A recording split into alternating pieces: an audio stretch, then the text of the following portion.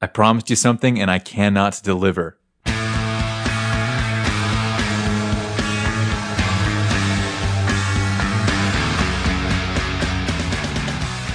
Welcome everyone to a very special episode of Redundant: the totally original Green Day podcast.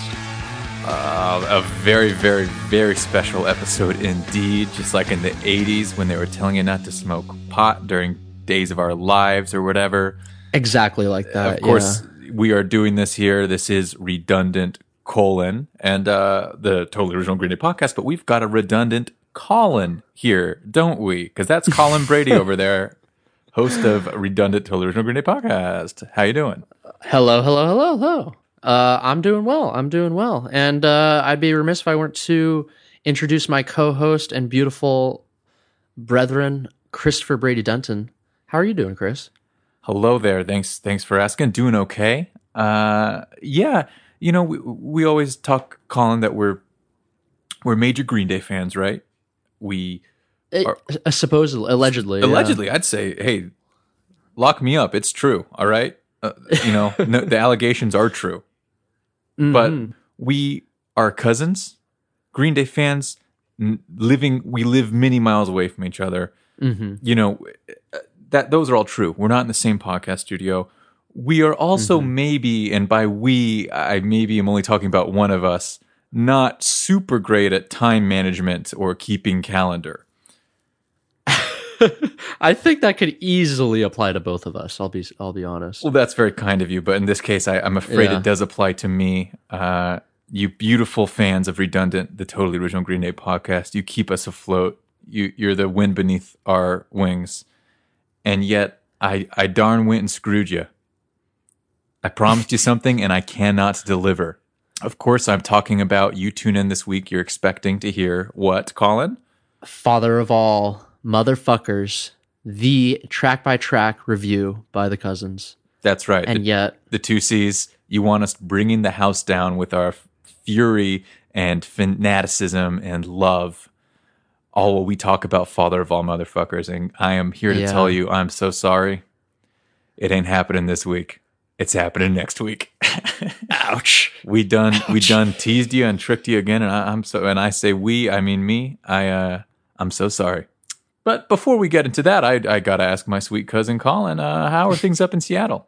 Chris, things are great. The winter continues to roll on. I've been skiing more and more still somehow, and nothing interesting. But dude, you're a powder fiend. I'm a powder fiend. Yeah. You know, starting to send those cliffs too, which is real fun in the powder. The guy lives on the slopes, all right? I do. He's not a stockbroker, okay? Yeah. So things are all good up here. But I wonder how does it go down in LA for you there, Chris? Well, and why do you think we're unable to do this? It's a very important episode this week. I know. It's like with this whole show has been building up to this episode, and I'm not even delaying it for the longevity of our show. It's not even that. Unfortunately, I am filming a short film that I wrote and am directing this weekend. And I don't know if anyone's approached any project like that, but production is just such a time suck. It is such a bitch. And it's very rewarding, at the end, hopefully, if everything goes well. But the whole lead up, the whole planning of everything is just, it takes up so much time. And if I'm going to be honest with y'all, Father of all motherfuckers, Green Day, it's such a deep passion, such a deep love of mine that I don't want to get this one wrong. And I don't know if you've heard the expression, it's better to do one thing right than two things half-assed. So I don't. Is that a real expression? I don't know. I'm sure people have said things like that, right? It's better to do. I mean, it sounds right. Yeah. I don't think that's a real phrase or anything. I might have gotten the some of the words wrong, but yeah, it's better to do one thing correct instead of two things not so correct. There you go. That's poetic. I dig that. I respect that. So next week, when I can give my full attention to the research, the edit, the Green Day devotion that it deserves, that's coming at you next week. This week, we're giving you a fun bonus episode. just something to kind of tide you over. And perhaps connect to a few interesting things we've talked about in this show before. It's pretty exciting. We're gonna be talking about Billy Joe's 15 songs, his life in 15 songs, I should say. That's right. Yeah. So Billy sat down with what is this guy's name? It's Patrick Doyle. Yeah, the Rolling classic, Stone. infamous Patrick Doyle. Yeah. When is he not sitting down with Rolling Stone? The only time he's not sitting down with Rolling Stones when he's standing up with Rolling Stone. You know what I'm saying? The Green Day they're in good with Rolling Stone. They're in bed together, and they always have been. It makes me sick. It makes me sick because Rolling Stone are a bunch of cool whores. But I will say that this actually is kind of a cool article. Billy Joe goes through the 15 songs that he has written in his life that he thinks define him. Yeah. And it's actually they're an interesting set. It's an eclectic bunch, and I was going to say, I actually feel like this, despite all the me unable to keep my calendar and all that, I think this actually is the perfect lead-in to Father of All Motherfuckers next week, because this is Billy reviewing what he thinks are his best stuff that has led him to this new record. So I kind of agree, yeah. This is a great retrospective for us and everyone who's listened to all the past albums that we've reviewed. What is Billy actually like? You've heard of what our stupid asses think. What does Billy actually think about all this? Yeah.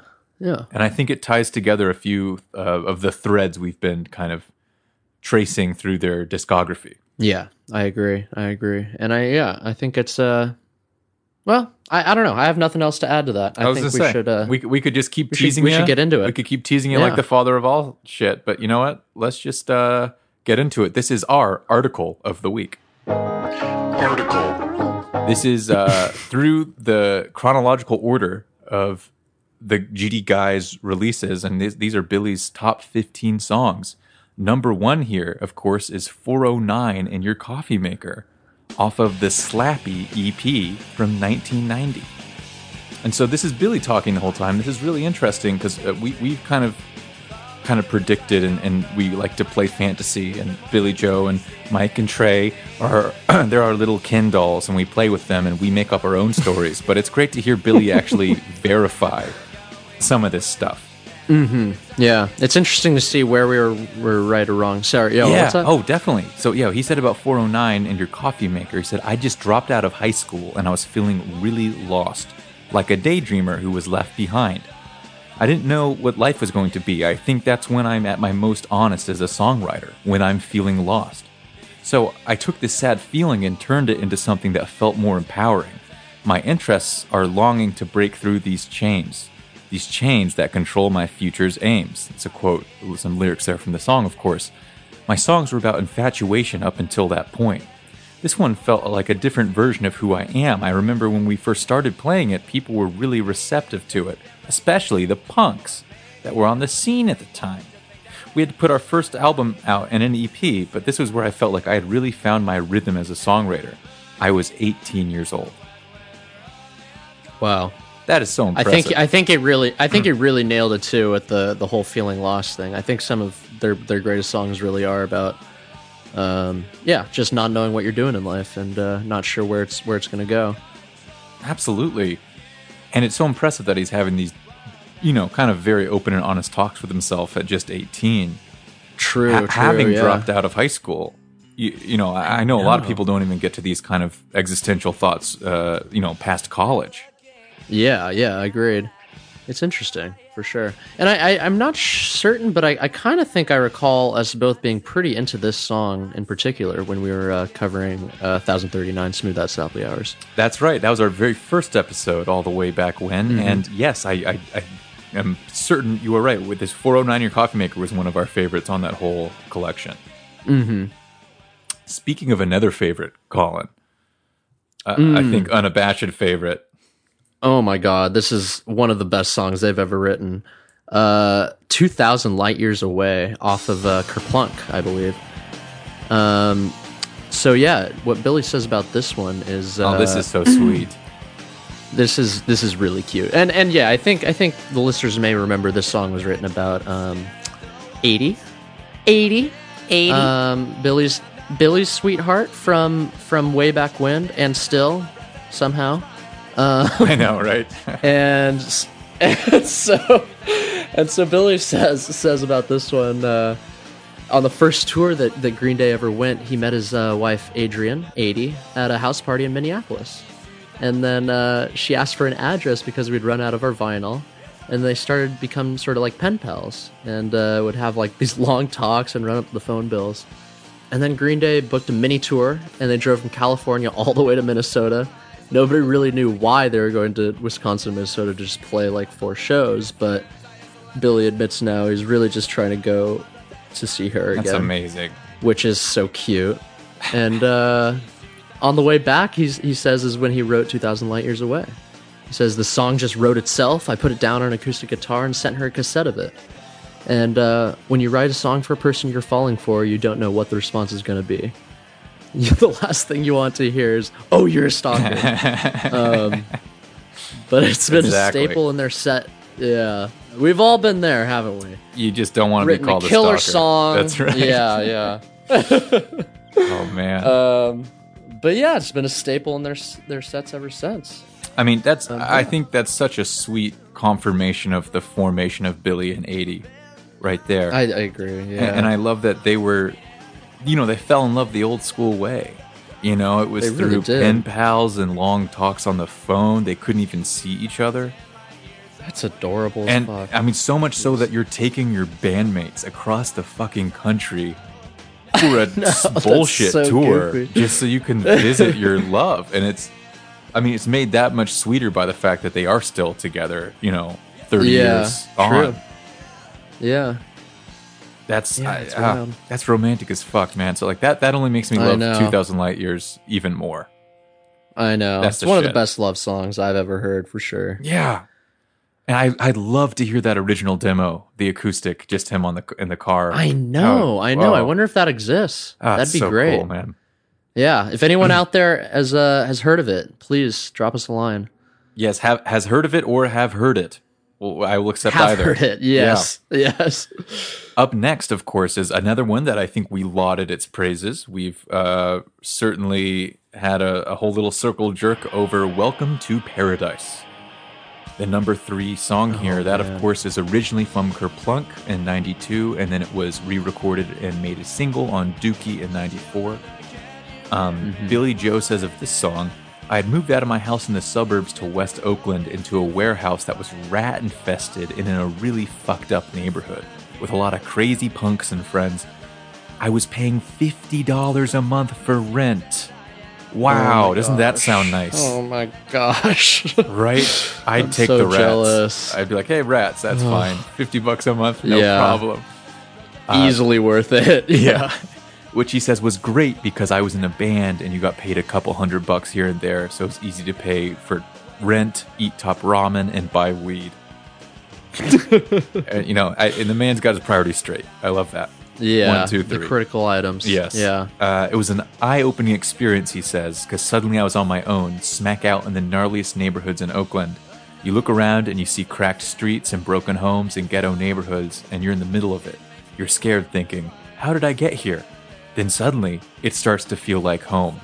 There's the sort of empathy that you have for your surroundings when you're around junkies and homelessness and gang warfare. Hence the quote from the lyrics, Welcome to Paradise, a gunshot rings out at the station, another urchin snaps and left dead on his own. Billy says, I was describing exactly what my surroundings were. There isn't a part of the song that's not true. It's a great life song to crank into. I think the musicality of the bridge is a foreshadowing of what things were to come for us in the future, whether we knew it or not. Interesting that he says that, yeah. Yeah. About the bridge, specifically. I'm trying to actually check it out right now. I mean, I guess the bridge has some sense of American Idiot in it, a little bit. I guess I kind of feel that, yeah.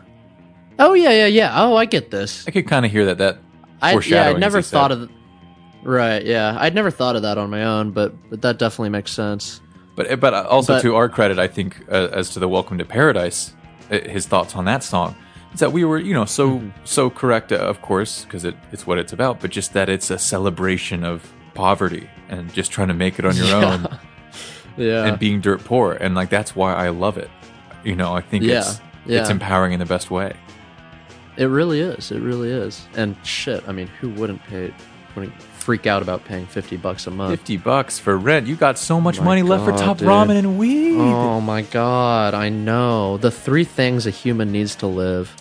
Speaking of empowering songs, how about this next one, huh? Yeah. She.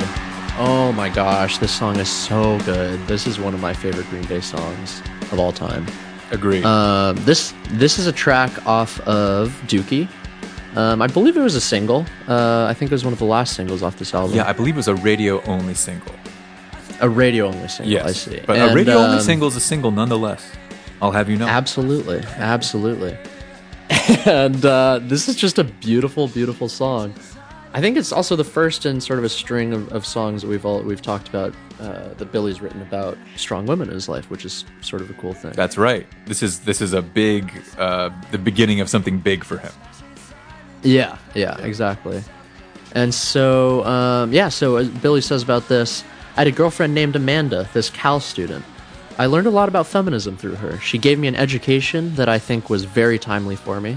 I was just a dumb kid, high school dropout, and she was telling me about the way women have been objectified for so many years, and I was just listening. I wrote this as a love song to her, but it was also about learning about her activism. When it says, "Scream at me until my ears bleed," I was kind of going, I'm here to listen. I love that. That's so funny. I like that. Right? Yeah. I've always thought that line was hilarious too, but I get that vibe. I do. I don't know if saying that to someone if they'll interpret I'm just here to listen. I know. But if you want to try it, be my guest. That's hilarious, right? Hey. Scream at me until my ears bleed. What did you just say to me? Yeah. it's all about the tone. He just wants to listen. Yeah. Billy continues, with any kind of activism, the first thing you need to do is be a good listener. The song becomes about an understanding. That song is just so good to sing. I'm really proud of it. It's very stripped down, simple, 3 chords. It's kind of a cult hero. Mm-hmm. It's one of those songs that, and here he says, it's one of those songs that wasn't a single, but it had a life of its own. And those are special kinds of songs. Amen, brother. Jeez, that's really cool. Yeah. Yeah, I love that. That's the perfect description. It's kind of a cult. It's like a cult hero. It is. That's great. I think most GD fans are huge fans of this track. Well, speaking of huge fans of tracks, I think there's many huge fans of this next track. Nailed that transition, Chris. You got it. This next song is Longview, of course, also off Dookie, 94. A lot of love for Dookie on this list, but that, can't blame him at all for that. Yeah, that's not a surprise. So Billy says about Longview, he said, I really loved the song by the Pretenders called Message of Love and wanted to write a song like that, but we needed a bass line. We were all living in this house in Richmond, California, and I think I went to a movie. Everybody back at the house had dropped acid. So I came home and Mike is sitting on the floor in the kitchen tripping balls, and he had his bass on, and he goes, I figured it out, man, I figured it out. He played the bass line for me for the first time right there. I didn't know what to think of it. I was like, well, he's on acid, so I can't tell if he's even going to remember it. Then we ended up playing it the next day, and it just stuck. The lyrics to it are, for one, how funny is that? So it is acid. That story's confirmed it's acid. And that is amazing. That's awesome, dude. That's so cool. What I wouldn't give to be a fly on that kitchen wall. Oh, I know. It really sounds like it came from an acid trip, too. That's just a bizarre bass line, It's sick, but like, who would decide rolling. That? Yeah. Yeah. Oh, it's so good. I'm so glad he remembered it.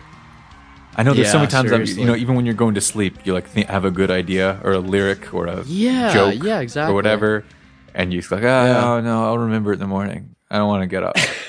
And it's just gone. Inevitably never do. Yeah, I know.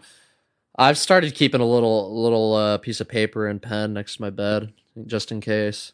That's smart. Happened too many times. I'm trying. I have a little notebook too, but sometimes that's even too much. I'm like, well, okay. I'd have to pick up the pen and open the pen. That's too much work.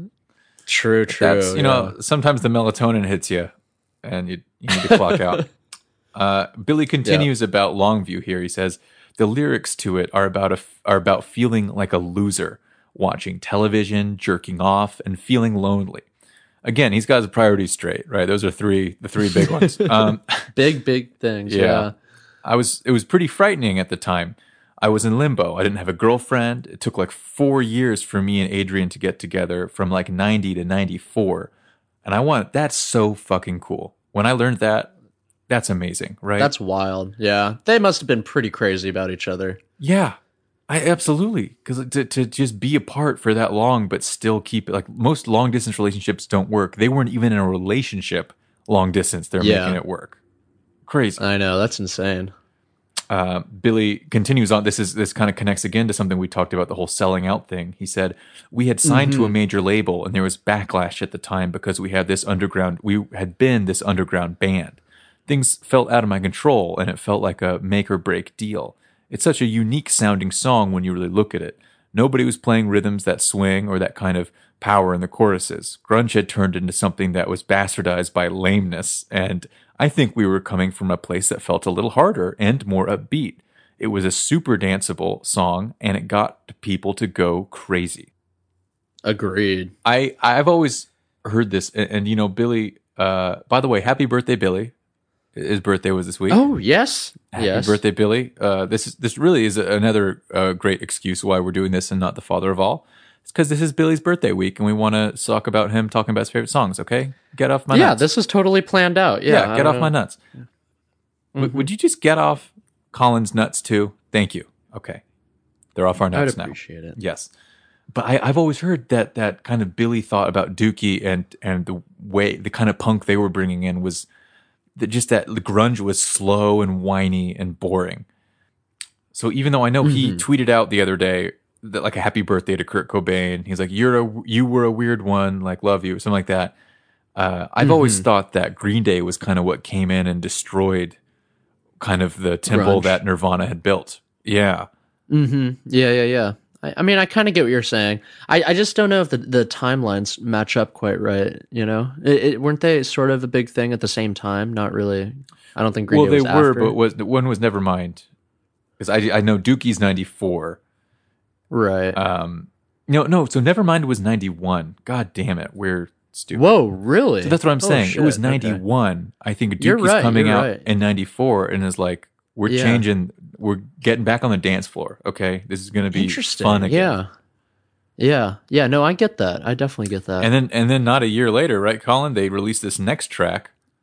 Yeah. This next track is off of Insomniac, which is from 1995. And this one, I believe a good few of you have heard this on the radio. This is Brain Stew. And Billy writes, this song is such a dark horse. I had just gotten some recording equipment. I came up with the riff when I was experimenting with it the first time. Yeah, sounds like it. Oh, this is so cool. It almost sounds like a harder Beatles song, like While My Guitar Gently Weeps. Okay, for once, I get that. Someone please mash up While My Guitar Gently Weeps with Brain Stew. Ooh, that'd be sick. Also, definitely please don't. keep what? I think it'd be sick. I think it'd be sick too. I think it'd be really sick. Definitely keep the John Lennon guitar solo though. Yeah. Oh yeah. Or not John Lennon, George Harrison. George Harrison. That's very famously George Harrison. But yes, I'd say for one, it's sacrilegious. But for two, please do it. I think it'd be cool. Yeah. I think it's awesome. Yeah. Anyway, the song is about methamphetamines, not being able to sleep, and just staying up all night. It was something that was creeping into the punk scene at the time, and Billy admits he definitely did his experimenting with it, but then finishes, it's such an evil drug. So that's good to hear that he's at least like swearing off the drug itself, you know? Yeah. But I mean, there's a good number of... What's that? I was going to say, that's the thing I always say about Billy that I like him. He's like, look, I've done everything under the sun, and I'm here to tell you, like, it's not good. You know, like, it's evil. Yeah. Stuff, you know? Yeah. That's what I've kind of liked about him. But this is such an interesting admission because the Brain Stew was originally titled Insomniac before they decided to call the album that and change this to Brain Stew. And I've always assumed for that reason that this song was just about insomnia and just feeling delirious. But here's the confirmation, from the horse's mouth that it's actually about Brain Stew is actually a more appropriate title because it's about being fucked off your skull with meth. And, freaking out and unable to sleep. It's fucking gnarly, yeah. Yeah, I don't think melatonin's going to help you there, bud. Who knows? Maybe a whole, 200 milligrams or something. Yeah, oh, jeez. He overdosed on melatonin and meth. There you go. Yeah. The first death by melatonin. Anyway, Billy says, things are getting really scary. I'm such a dedicated songwriter and musician, and when Dookie got so big, it was on par with becoming one of the biggest pop records of all time. I really wanted to be I'm a rocker. I'm a punk rocker. That's what matters to me more than being some kind of pop star. And that sort of fueled this record. Yeah, and that definitely comes through. This record is really fucking gnarly. It's not nearly as accessible as Dookie is, for example. And that is interesting. I think Billy is always the first to acknowledge, or maybe not these days, but back then at least I guess he gave this interview, so he's kind of acknowledging it, but that he would put on airs sometimes for the expectations of what a rock star should be.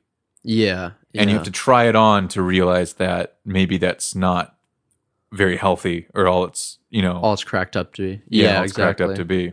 Yeah, I feel that for sure. And and just to finish up here, Billy says, everything was happening. I got married. I had a kid. I was 23 years old. Jesus. People were climbing in my trees to look inside my house. That's terrible. That's so scary. It was the scary side of becoming a rock star or whatever. You can't control the outcome of your life. I wanted to show the uglier side of what Green Day was capable of.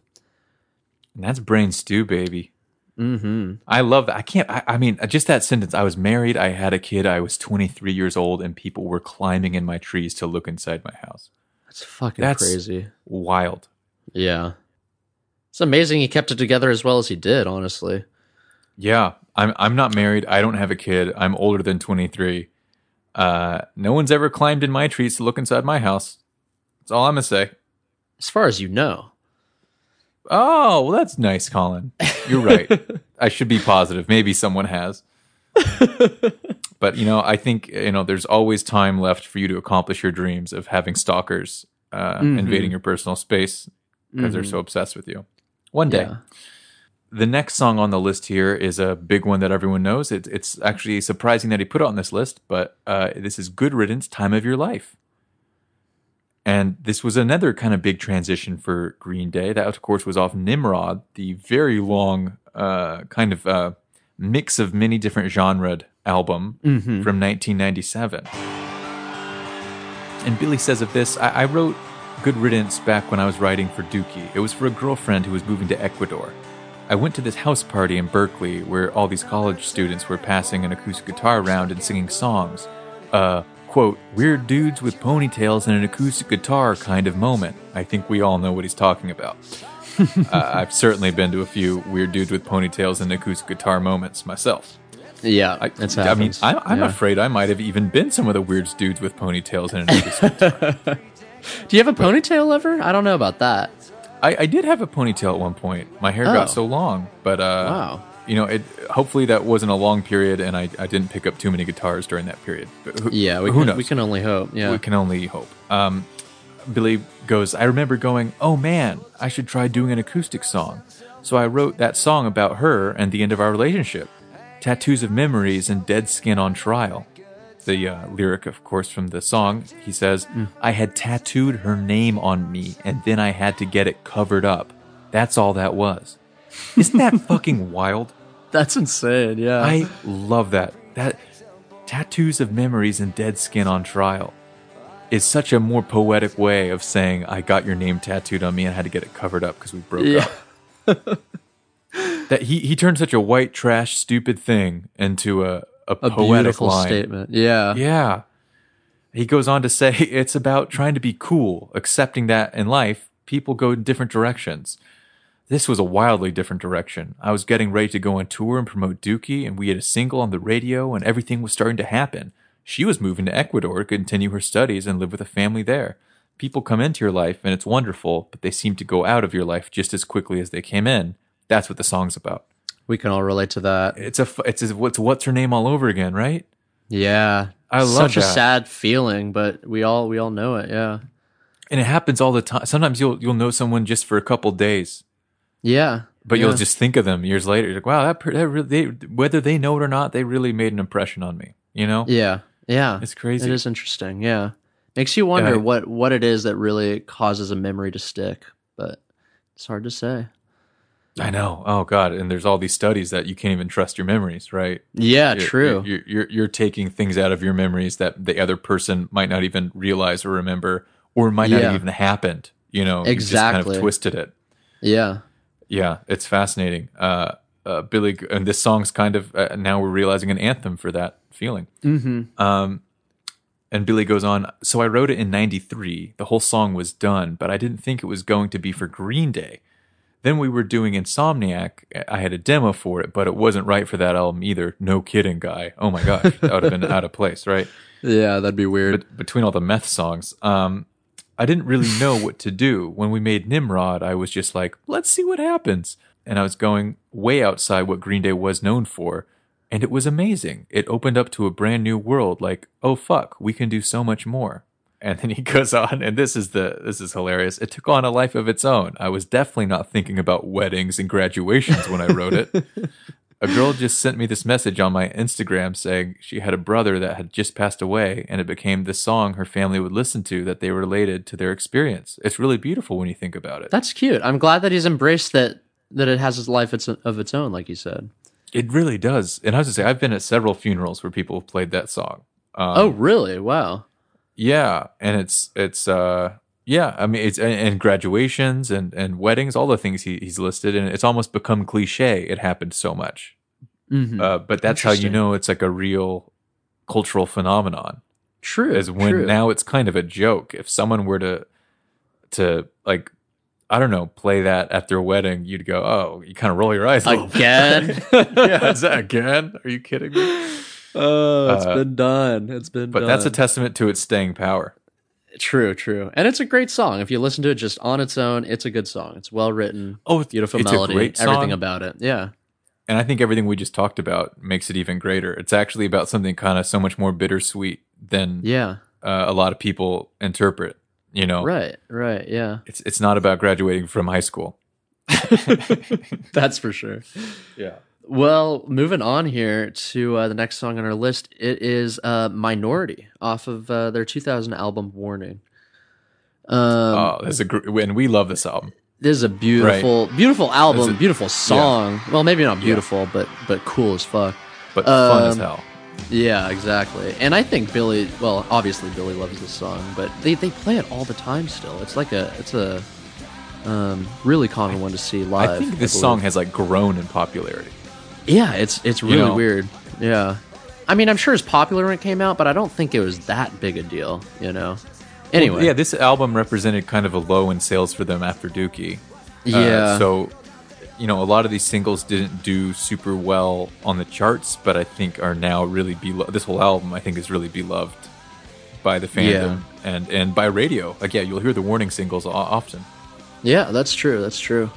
And yeah, so Billy writes here, after time of your life, I started getting into playing more acoustic guitar, and I really wanted to have more for Warning.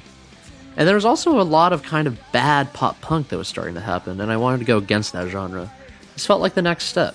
I had been getting into listening into more of the Kinks of the Who. No shit. Found a lot more power in... Yeah, obvi. Found a lot more power in an acoustic song, and used the guitar almost like a drum. Pinball Wizard is so percussive. Also a freaking great song. Love that song. I wrote this right before the election between George Bush and Al Gore. I started feeling the political wheels starting to turn towards conservatism a little bit. I think that song is sort of about declaring that you're stepping out of the line and you're not part of the sheep. Trying to find your own individualism. Felt like we were diving into something that was more conceptual for sure. Definitely. And that's so interesting that, you know, he's... You know, even before Bush was president, he was kind of sensing this cultural shift. Yeah, that is really interesting. Again, we've you know, now here in the future, he was completely correct. Oh God, yeah. Don't want to think about it too much. No, but I mean, these are the doldrums of society. Unfortunately, you know, this society is always shifting between more liberal and more conservative, and we've been through two of those doldrums, I would say, since Warning came out. Yeah, it usually happens every decade. So yeah, it's been 2 decades. Crazy. The pendulum, yeah, eternal. That's right. And then he finishes here with, which is really interesting. I'd like to go back and re-record that album. It was right when Pro Tools started happening. I want to go back and just do everything more live because I think Minority live is a lot better than it came out on the album. But that's just one of those things that you think about too much. I agree, Billy. I think you're thinking about that too much. That's not the album you should be regretting. There's a couple other ones.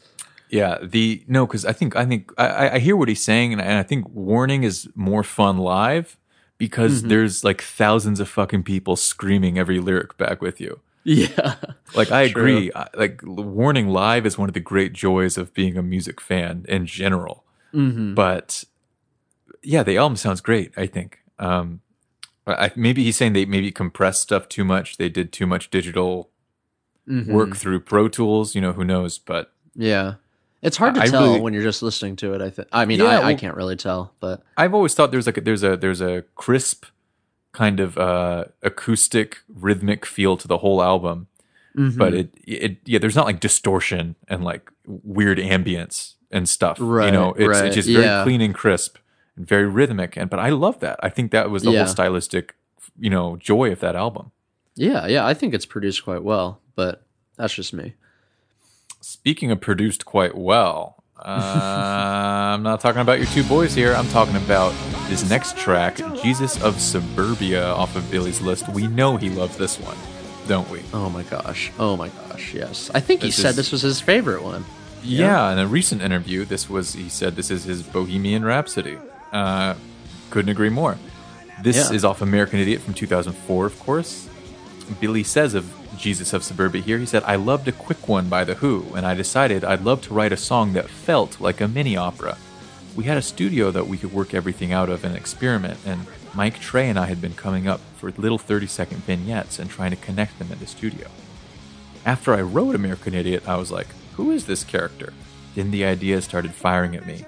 I'm the son of Rage and Love, the Jesus of Suburbia, the Bible of none above. It felt like I was in uncharted territory really for the first time.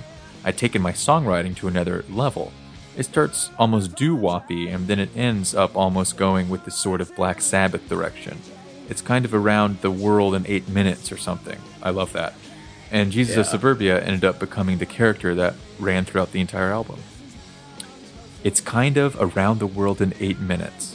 That's exactly what this song is. Yeah. And I think it's so cool too that Jesus Suburbia, like this was the kernel that started American Idiot as a whole. This is really like the root of it all. The greatest album of all time, as they say. Right. Yes, as they say, and by they we mean everyone. Everyone. That's And don't ask where we got that stat. And Jesus of Suburbia. I've heard him tell that story before with the lines, I'm the son of Rage and Love, the Jesus of Suburbia came to him and he's like, they just kicked my ass. And yeah, it is so cool him acknowledging that this is the kernel that started the ambition of the entire rest of the album. Yeah. We weren't just doing singles and catchy tracks anymore. This was going to be something cohesive. I'm glad. I don't have much to say. I don't either, man, because we've talked about that song so much, but it's funny that was off American Idiot, and this next one is as well. Yeah, I mean, it says something about the album. This next track is "Holiday" off American Idiot, which was one of the first few singles. I don't recall exactly which, but I was going to say my first favorite Green Day song. I was going to say the same thing. That's nice. So yes. Funny. Yeah. This song got me into Green Day. Came out at the right time. Got introduced to it at the right time, and good message. Just a freaking banger. Yeah, good message. That freaking banger's got a good message. It does. And so Billy says that was a time when our country was moving into a war for fictitious reasons. A lot of it had to do with politics and oil. It felt like the country was beginning to come apart. I think the catalyst of where we're at now, really, is with George W. Bush. So this song was just about trying to find your own voice and your individuality. And, blah, blah, blah, blah. And questioning everything that you see on television, in politics, school, family, and religion. I was jumping into character a little bit. I wanted something that sounded very nasty. Mm-hmm. I definitely wanted to do something that was provocative. Be provocative. The people... Wait, what's that line? What's that Will Ferrell line? Oh, Sorry. Never nobody mind. knows what it means. It's just provocative. There we go. Yeah, it gets the people going. There we go. Yeah. From Blades of Glory. Yeah. Yeah. So it's like, Sieg Heil to the President Gasman, invoking old Nazi Germany propaganda films contrasted with the American branches of government. I was just kind of messing around and using the English language against itself.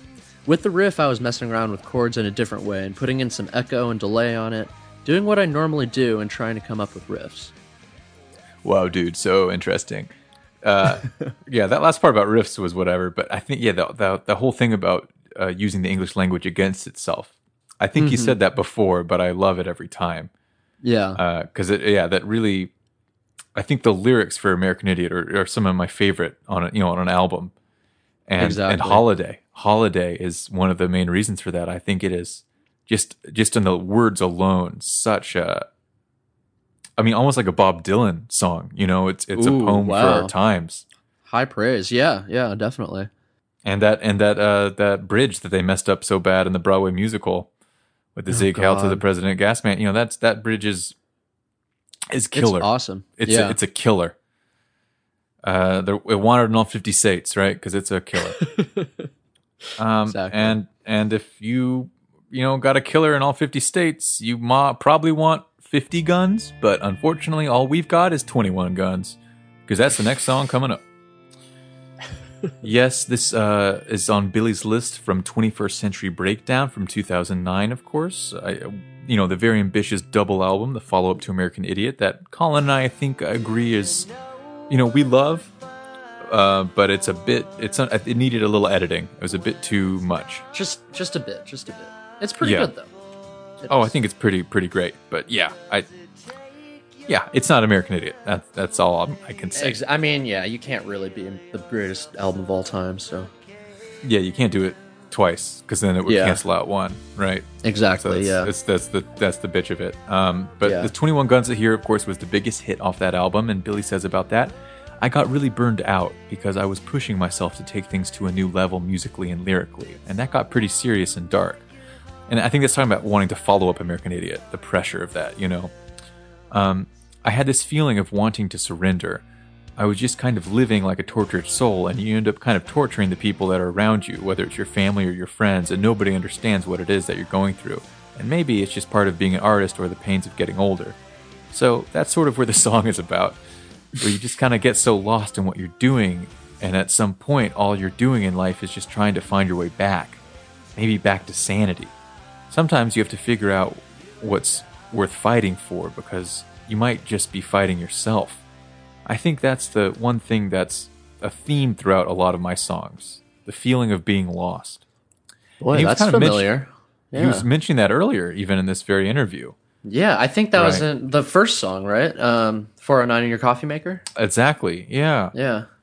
And Interesting. 21 Guns, it's not my favorite song in the world, but I do like it. Yeah. Again, I think Agreed. it kind of got overplayed, so Green Day fans maybe have a chip on their shoulder about it. I know Yeah. I do. But yeah. But it is interesting hearing him talk in hindsight that it was coming from a really dark place.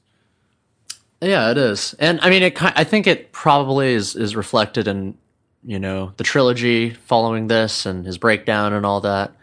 I kind of get the feeling that's sort of what he's talking about here. Well, that's a great point, man. Let's just keep rolling to the next one, because speaking of the trilogy, Yeah. here we go. Man, this next track is off of Uno, the first album from the trilogy in 2012, and this song is "Fell for You." This one seems like a weird pick to me. Like, it's not a bad I song, agree. but I just don't get it. It almost feels to me Yeah. like he had to pick one song off the trilogy, and he decided on this one for some reason. Well, that's what I think is so funny, just before we even look at what he said, that it's like, Yeah. right, Dookie had like 3 tracks, right? American Idiot has 2 tracks on this list. So it's like the biggest albums are represented with more than one track. Yeah, The trilogy here has 30-some songs.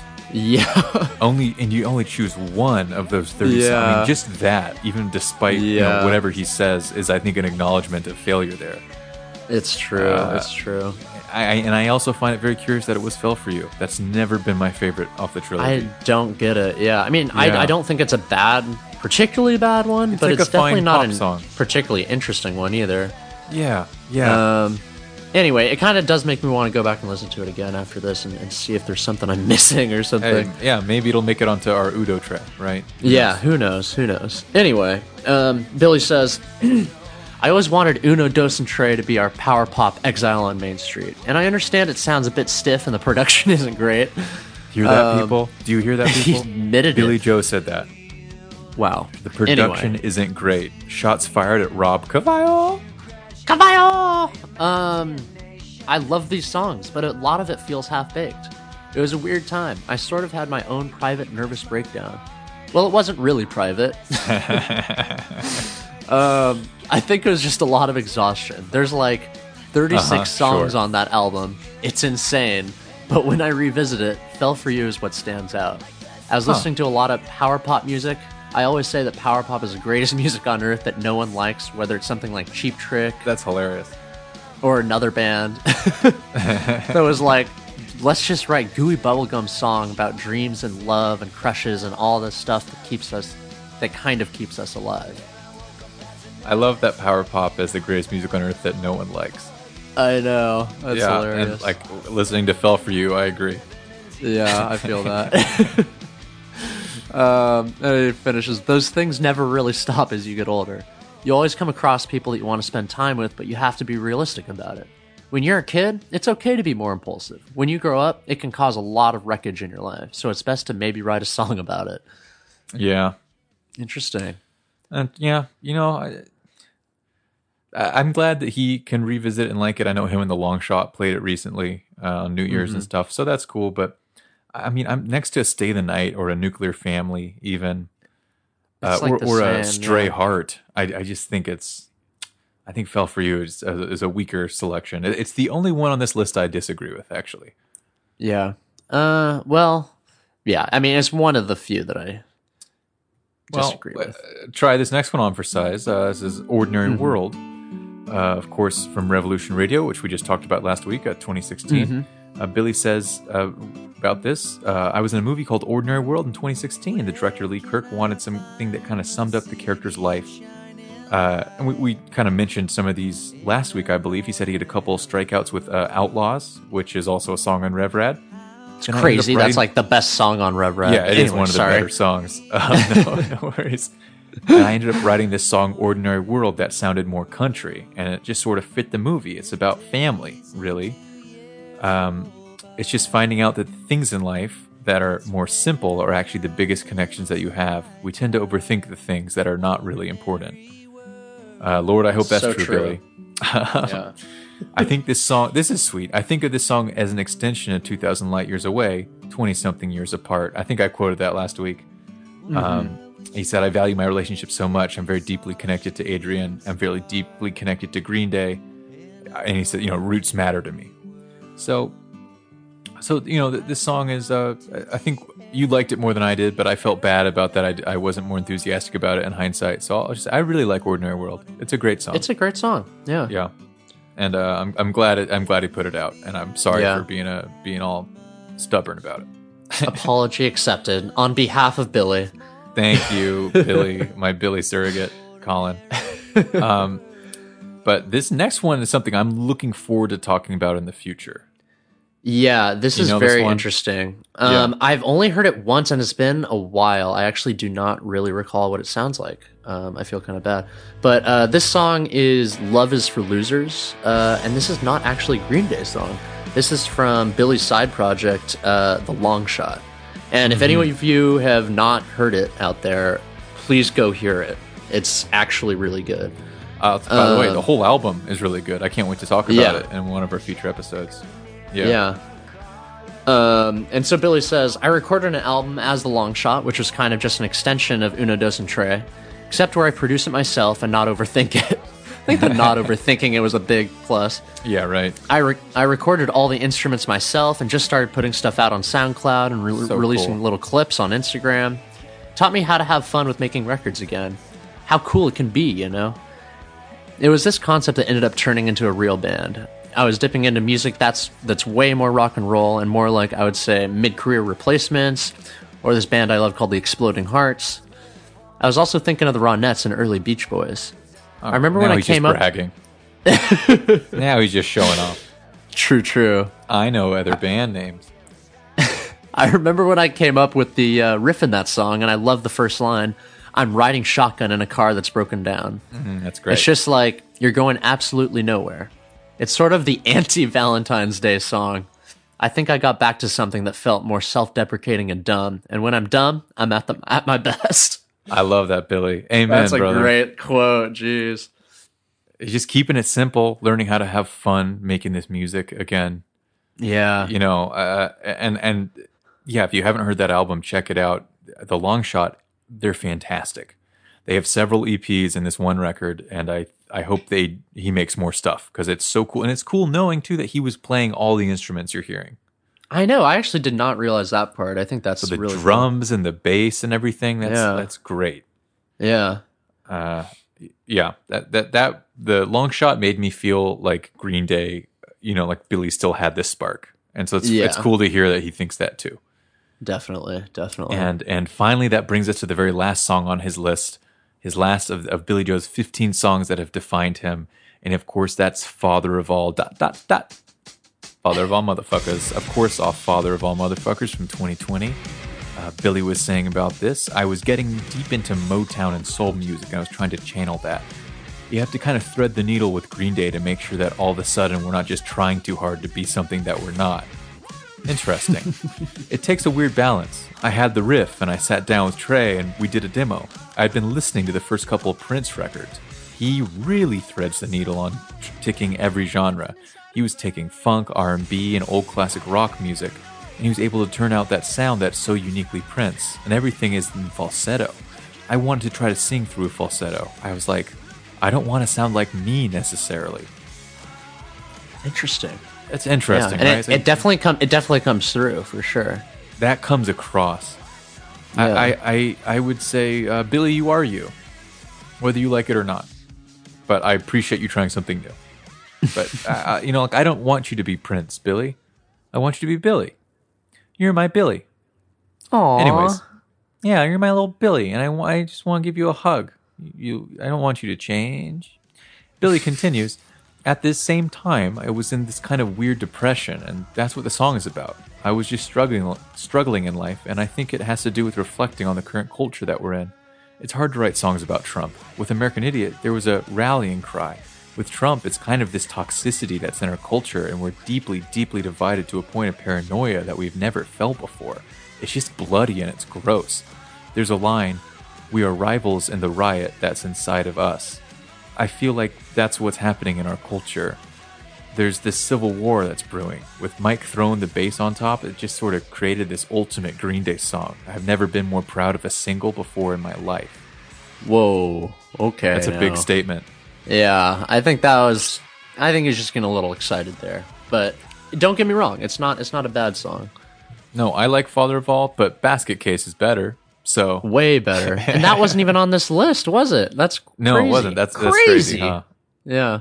But you know, I having sat with Father of All a bit more now, I can't wait to talk about it with y'all next week. I understand him being excited. There's a lot of new influences, and I'm excited to dissect them all. Me too. Got to do it properly. Anything on this list that you really object to, Colin, before we get out of here? I think the only two would be Fell For You and probably Father of All. Oh, okay, interesting. Yeah. How about you? Yeah, but I mean, Brain Stew, I don't understand. I think there are better songs on Insomniac than Brain Stew. That's true. I agree. Yeah. I'd love Walking Contradiction to be on here, but again, that's why it's not for us to tell; it's for Billy to tell. Yeah. You know, but I agree with you that the big one for me is definitely Fell For You. I don't understand that. Yeah, that's the stick out for sure. It should have been Nightlife, honestly, right? Or Lady Cobra. Oh, obviously Nightlife. Those two choices. Obviously Nightlife. Solid. Yeah. Even Ordinary World. I like that song, but I don't think it's really even the best song on Revolution Radio or anything. But that's all good. Yeah, but I think we learned a lot about Amanda. We learned a lot about his relationship with 80, how he currently feels about the trilogy. Pardon me, and yeah, just how quickly fame can just kind of blow up your life. It's quite a amazing story he has. Yeah, yeah. Happy birthday, Billy. God bless you. Yep. We love you. We love you, little Billy. He's my little Billy goat. And in any case, we're getting tired and loopy here, folks. I'm sorry. But we cannot wait to be back at you next week for Father of All Motherfuckers. Finally, we're not going to tease you again, okay? We promise you this time. It's going to happen this time. I swear, okay? Please rate, review, do whatever the good people do on Podomatic.com, Apple Podcasts, Spotify Podcasts. You can check us out on Gmail, right? If you have any questions, concerns, just say hello at redundantgreendaypod@gmail.com. Of course, check out Twitter, where we have all of the fun birthday wishes. Colin, what's that Twitter? That'd be redundant : the totally original Green Day podcast, or at Green Day Pod. Great, and that's all I can think of. We didn't do lyrics this week, so I don't know what's our outro. Maybe just one of the quotes. Yeah, one of the quotes he says. Let's see. Well, that's a good idea. When you grow up, it can cause a lot of wreckage in your life, Chris. So maybe it's best to write a song about it. That's the shit right there. Remember to keep it on Redundant, the totally original Green Day podcast. We'll see you soon, folks. Bye-bye.